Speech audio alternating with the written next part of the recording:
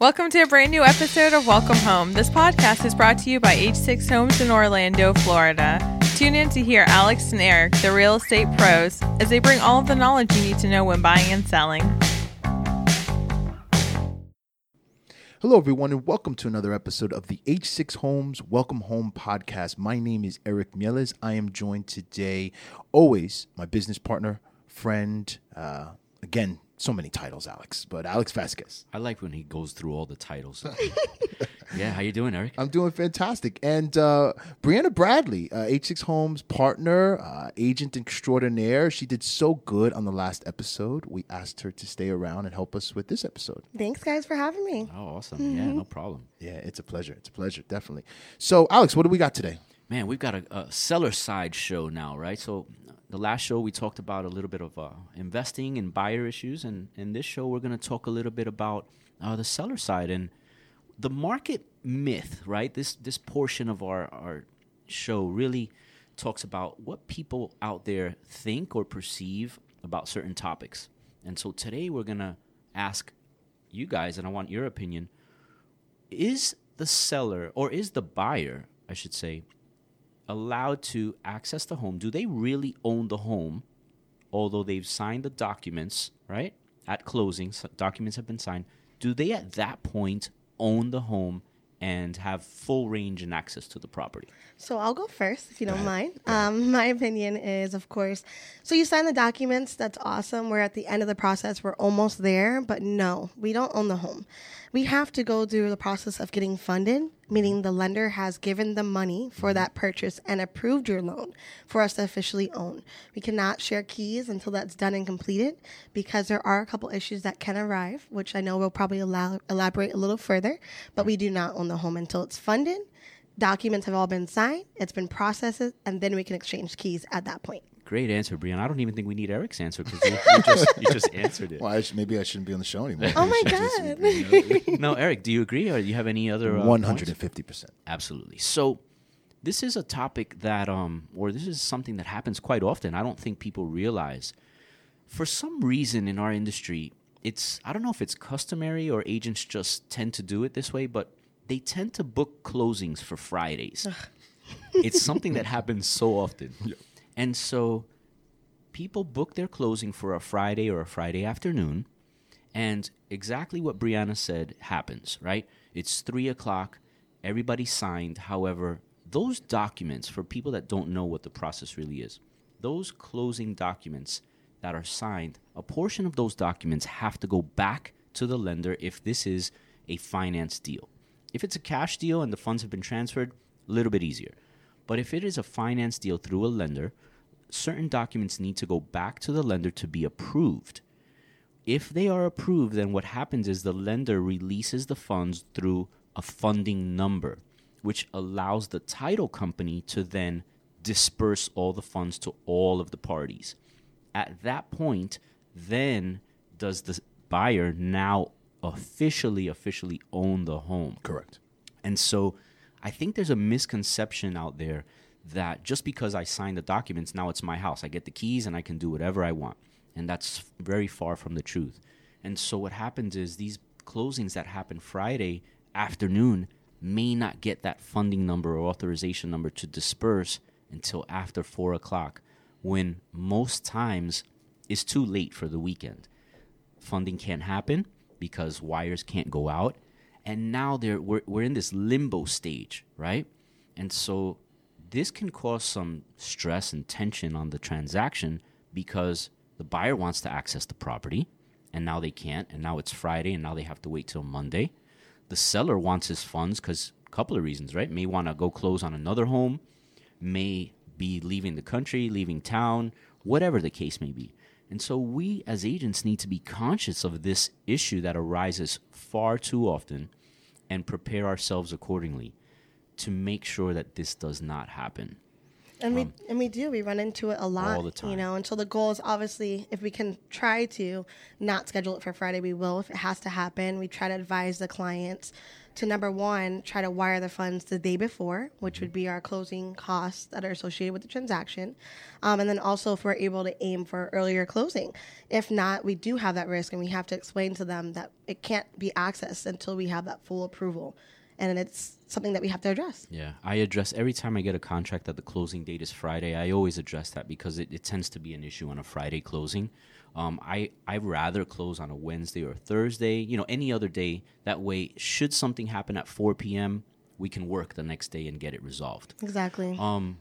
Eric, why don't you share with us maybe your thoughts on this and maybe some of the things as to why, because a buyer may say, well, what's the big deal? I signed my papers. Why can't I have access? What are some of the things you think may be issues that could happen over the weekend? Yeah, definitely. This hits close to home because I just ran into this situation last week. There was a buyer on the other side of the transaction that wasn't fully understanding this in depth and the reasons why they don't officially own the home the moment they sign documents on a Friday evening. And so there's a number of things that can go wrong. First and foremost, if the buyer's expectations were off, typically on a Friday closing, the buyer is banking on the fact that they'll have the weekend to move in.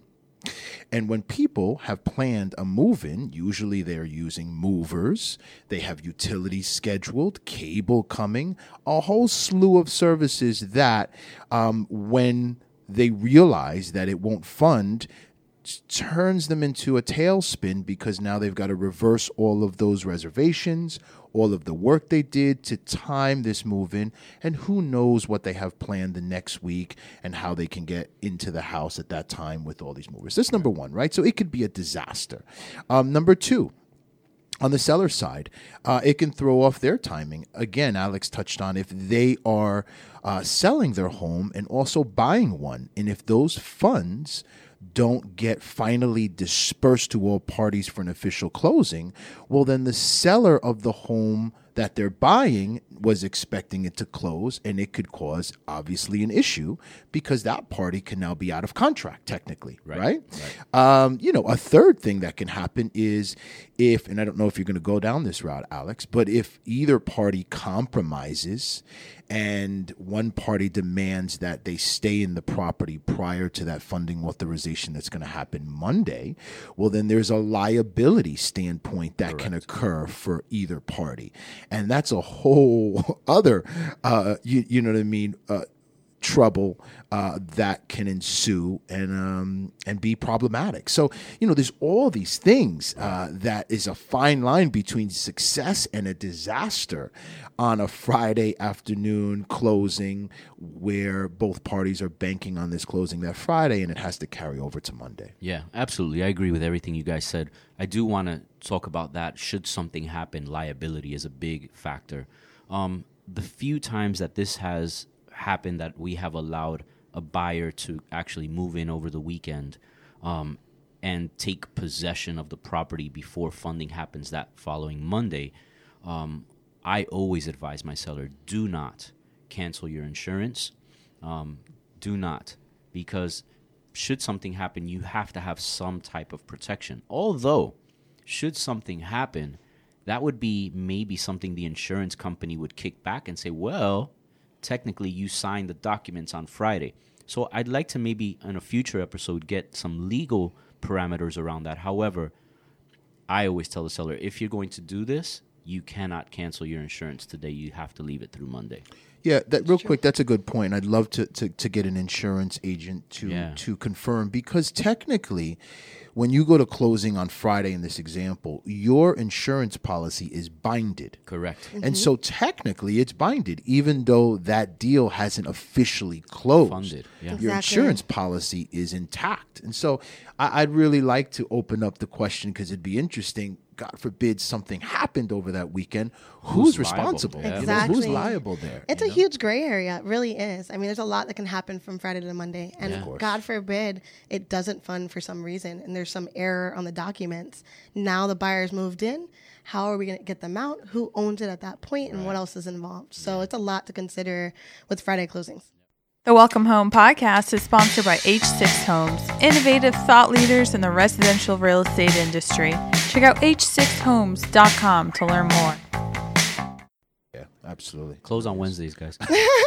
Monday, give us 4 days. Definitely putting that into practice. So good. Great topic. It kind of actually flows into our topic of the day, right? So that was the myth. Let's talk about when the seller moves out, right? Okay. What condition is the home expected to be in from a buyer, right? When are they supposed to be totally vacated from the property of all their possessions? And how are they supposed to leave the property to the buyer? Whoever wants to go first. I'm going to let Breana go first. Okay. We run into this a lot, as a buyer, when we're showing the property, it's in a certain condition. And it's expected that if we get into an agreement and both parties agree to purchase and sell this property, that it's going to be maintained at the level that we saw it at originally. So even though it's under contract, a seller is responsible for keeping the upkeep of the property, the AC still on, the lawn maintenance, the condition of it. If they're moving out of the property prior to closing and they damage a wall, that's expected to be addressed because as a buyer, there's no responsibility on them to fix a property they don't own yet. And so that leads into a direct connection of why we do final walkthroughs on the property prior to closing. We usually like to schedule it the day before so that way we can check the unit to make sure the condition's there. If we're in agreement, we move forward. If there's something there that has not been addressed, we will have to address it prior to closing. And if the seller is not willing to, well, then the buyer can halt the closing because it should be in that condition. They're expected to maintain it that way. So let me ask you before Eric goes. You said you scheduled your walkthrough the day before closing, right? So what if the seller's still occupying the residence? Because technically they have until the actual closing time to vacate the property, right? Hopefully, and most of the time, the seller does vacate that day or days prior. However, there are circumstances that change sometimes, and the seller has until, let's just say, 5 p.m. on hopefully a Wednesday, right? And it's 4:30, and your buyer goes to do the walkthrough, and they still have items in the house. What happens? It's a tough situation. It's tough. We can walk it to the best of our ability to get an idea, but once they move out, they still need to be addressed if there is any damages done. For example, if they're taking off the rods on the wall, are they resealing it to make sure after they leave that it looks the same? We would have to come to some sort of agreement, or we'd have to halt closing if we haven't had a walkthrough done. There is times where we'll have a post-occupancy, which is they agreed to let the seller stay for a couple days after. Mm-hmm. That can cause issues if it's not very clear. And so whenever we allow those to happen and the seller is comfortable with it, all parties should be there at the final walk after closing and before closing. Right. And we should have some sort of documentation or agreement written out to what is expected. So I want to share something. I had a learning lesson occur, and I'm proud of that in the sense of you always want to be learning. The moment we get complacent and stagnant, we're not doing the best to educate, inform, and bring forth our services to our clients. So had a learning lesson. It was, in my opinion, it was sort of known in the industry, this term, quote unquote, broom swept clean. Correct. I was going to go. That was the term that circulated amongst agents in the industry of expectations for a home. However, from this learning lesson, I dug in to the as-is state FAR contract that both parties execute when doing a transaction. And nowhere in that contract was the term, at least from what I saw, under the provisions of walkthrough and inspections, the term broom swept clean.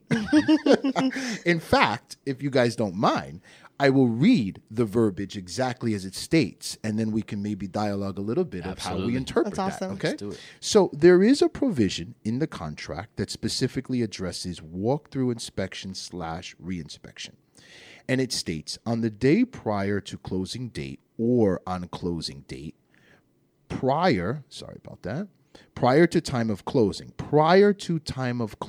as specified by buyer, or buyer's representative may perform a walkthrough and follow-up walkthrough, if necessary, inspection of the property solely to confirm that all items of personal property are on the property and to verify that seller has maintained the property as required by the as-is maintenance requirement and has met all other contractual obligations. Mm-hmm. The end. Correct. So a couple things. No broom swept clean. Yep. It says regarding personal property, making sure all personal property is left on the property, which would mean to me referring to all the things in the contract Correct. that were supposed to stay are there. Correct.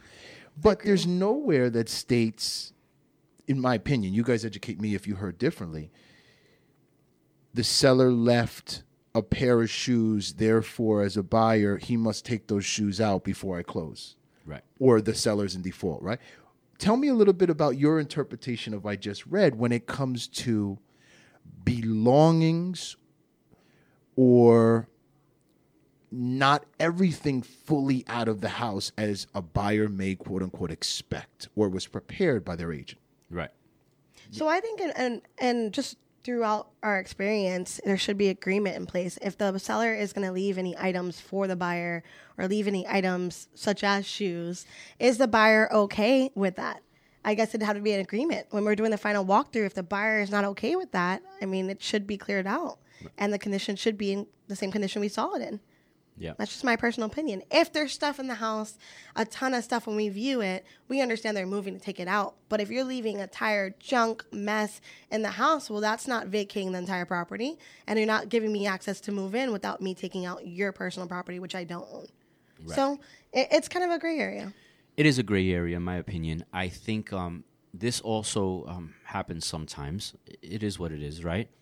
We try, and I try to always educate my seller to make sure that the day of closing, you need to be vacated. And what vacated means is you need to be out of the property. I do, because we know in our industry, I do use broom swept, make sure it's clean, there's no junk. I don't expect for my sellers to, shine the bathrooms and mop the floors. Although some of my sellers do that because they have pride in their home and they're selling it and they're leaving it for someone else. That's not a requirement. However, leaving it in a condition that you would expect to receive a home is. And so I try to address those things again when we're talking about closing dates, when we're presenting the contract, and the expectation of what it is to have a closing date and being vacated.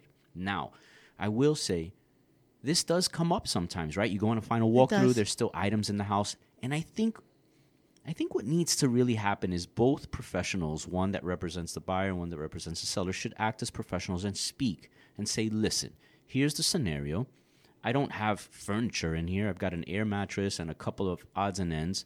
Let's be reasonable. Allow us, 2 hours, 3 hours before closing or after closing, and we'll get it out. And both parties come to an agreement. If it needs to be via email or an addendum or whatever, I think that should happen, and there should not be a halt in the closing because of it. However, these are things that we should try and address up front so that they don't become issues, because there are agents out there that are not as professional, or they may take a different stance and want to hold up the closing or act irrationally, and that throws off the whole entire closing. Because again, like we said earlier, this closing may be, or another closing may be contingent on this closing, or services that may be contingent on the closing. And so we shouldn't have to hold up a closing over minor issues like that. If there is an issue like that, there is an availability for the title agent to have something called an escrow holdback, right? Which both parties agree and say, hey, listen, I'm scared that when you move this dining room table out of here, you may scratch the wall. The seller say, no problem. How about if I leave $1,500 in escrow? If I do damage the wall, you can take the repairs out of that should I not fix it. And then there's always a workaround. But I don't think two parties should just halt and, get into a battle over something that is resolvable. Yeah, and I think it goes back to just communication, like you mentioned. If you communicate everything up front, or when we're at the final walkthrough, we discuss it, it can be addressed and it's small, that's fine. It's just when it's not communicated and the buyer's walking into the house to a surprise. We don't want that to happen Absolutely, either. 100%. I feel like the word here that we're all going after is solution based, it's becoming apparent that our counterparts in the industry, some people take the position of I win, you lose, right? As opposed to, as consultants, how can we be solution based and find an answer to the problem to reach the greater goal for both parties, right? You know, Exactly. and that doesn't always occur, and it's out of our control, right? Sometimes the other agent on the other side of the transaction, we have no control over their style, what they've learned, how they've come up, what they say, right? But if we can bring forth more of this solution-based type of attitude and character, I think ultimately the community will be better served by the agent community for them reaching their goals, rather than, again, this really combative. Yeah, combative is the word, and I want what I want, make it happen or else. Mm-hmm. And it's a shame. That's a shame, because at the end of the day, people end up getting hurt. And so it's not the way that I would like to see where we're headed with our industry. But, that's out of our control. Yeah. Well, great, guys. I think that was another great topic. And I think, this is what the show's about. We bring about these topics that are not always discussed in our industry. It makes the buyers and sellers that are listening to us aware that, these are items that come up. But just like Eric said, we have solutions. We've been through it. We've been doing this for a long time. There's probably very few scenarios that we haven't seen or talked about or heard about or read about.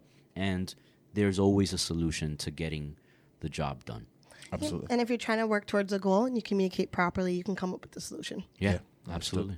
Cool. Yeah, I really appreciate it, Alex. Great episode. Great topic. Thank you, stuff. Breana, as always. Pleasure to have you, and we look forward to you coming back. Yeah, thank you guys so much once again. No I look problem. forward to the next time, and I'll hear from you guys soon. Awesome. Let Fantastic. everyone know again how they can get a hold of you. So you guys can reach me at 407-668-3015, also on social media and also on our H6omes page. So reach out, feel free. Cool. Awesome. You can get a hold of me, 407-383-2189. Look me up on all the social media channels. I'd be happy to talk to you. And you can get a hold of me at 321-443-3483, social media, our team webpage. Any of those. Awesome. Thank All you, right. guys. Really appreciate you. Thanks, Thank guys. you. All right. Take care. Bye. Thank you for listening. We hope you enjoyed the information the H6 guys provided. To learn more about H6omes, visit h6homes.com and follow them on social media at H6homes.